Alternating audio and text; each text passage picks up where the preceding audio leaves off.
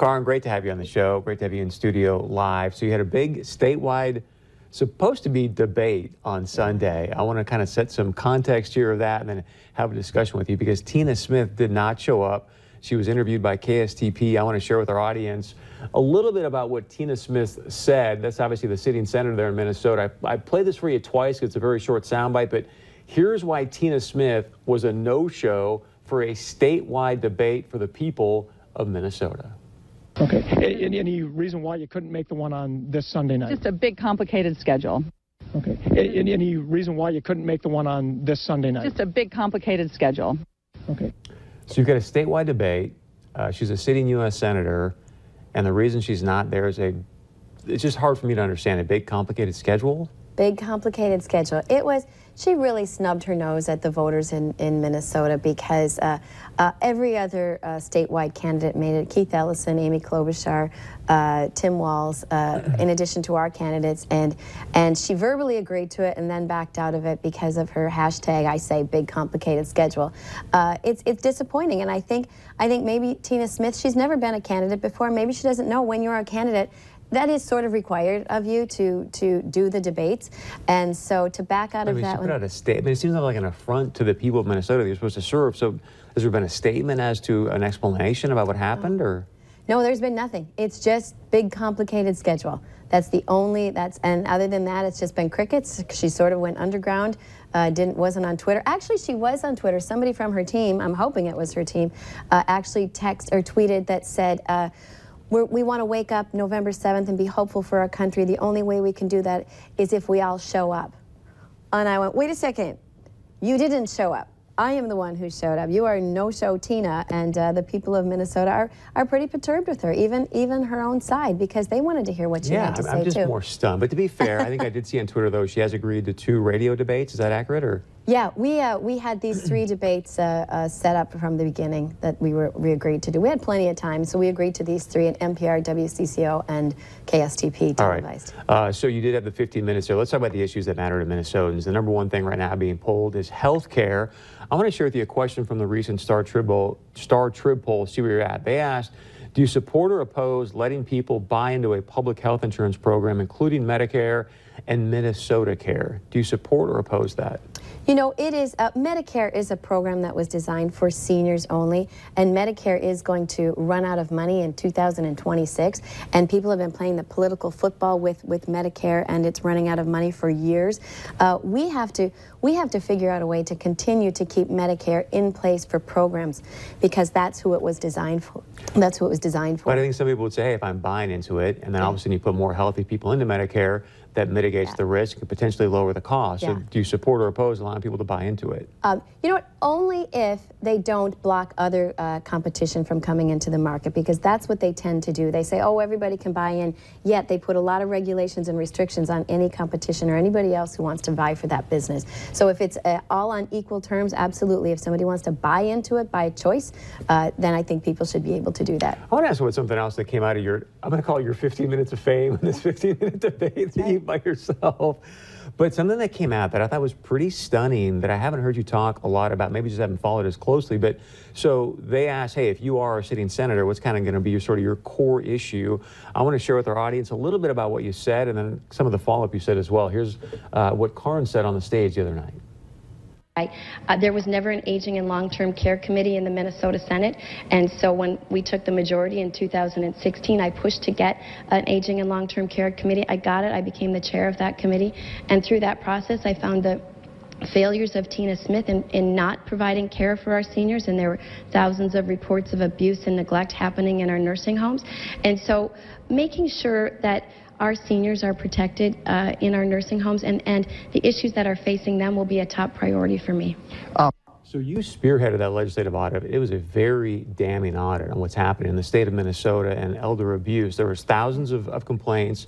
Only 5% of those things were investigated. And you said after that there was an email trail that showed that Tina Smith was somewhat culpable for the lack of action here.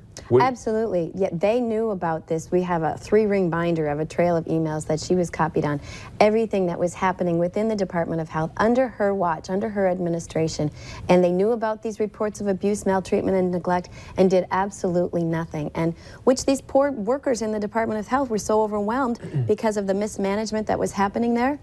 They just threw them into the garbage.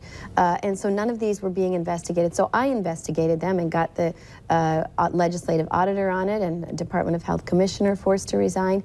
And I cleaned up their mess. For 8 years, this had been going on and on their watch, and Tina Smith did absolutely nothing. And now they try to flip it that I wasn't taking care of the seniors. I created this Aging and Long-Term Care Committee, not knowing this was going on, and this is what's uncovered. Is their mismanagement and failing our most vulnerable in the state, which is the biggest reason why I ran, is because if Tina Smith can fail our elderly, what else is she going to just let go for her political power? So that is my passion, is taking care of our seniors. So I will continue to. Had another committee meeting just a few weeks ago to make sure that we got the people in there to clean it up, and they are caught up on their investigations. But I will continue to make sure those in our senior living homes and our nursing homes are kept safe. A couple more things on this I want to touch on. So pre-existing conditions. I know that's been a big point that the Democrats are using against Republicans. Do you support covering pre-existing conditions? And if so, how are you going to pay for it? Absolutely, I support pre-existing conditions.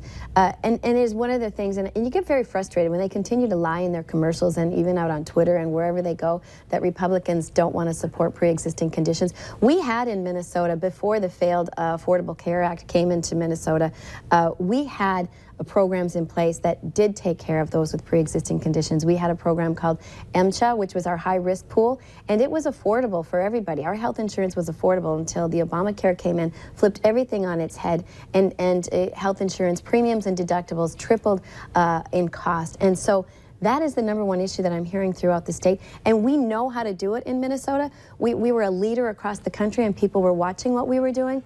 But the question is, are you going to cap those costs for people with pre-existing conditions? We absolutely have to figure out something like getting another MCHA pool, another high-risk pool, to make sure that we can afford it. And then again, it's coming down to make sure that healthcare is affordable, making sure our healthcare providers are transparent. That's one of those things we've been pushing in the state legislature, and we have to continue to do that at the national level to make sure we keep healthcare costs affordable for those folks. All right. One of the big things, I think we see this divide right now in America. You may disagree with me, but I think Minnesota is kind of a hot spot for this, where it's not even so much R&D anymore as much as it's urban and rural. How does a U.S. Senator, Karin Housley, build that bridge and unite rural and urban Minnesota and/or America?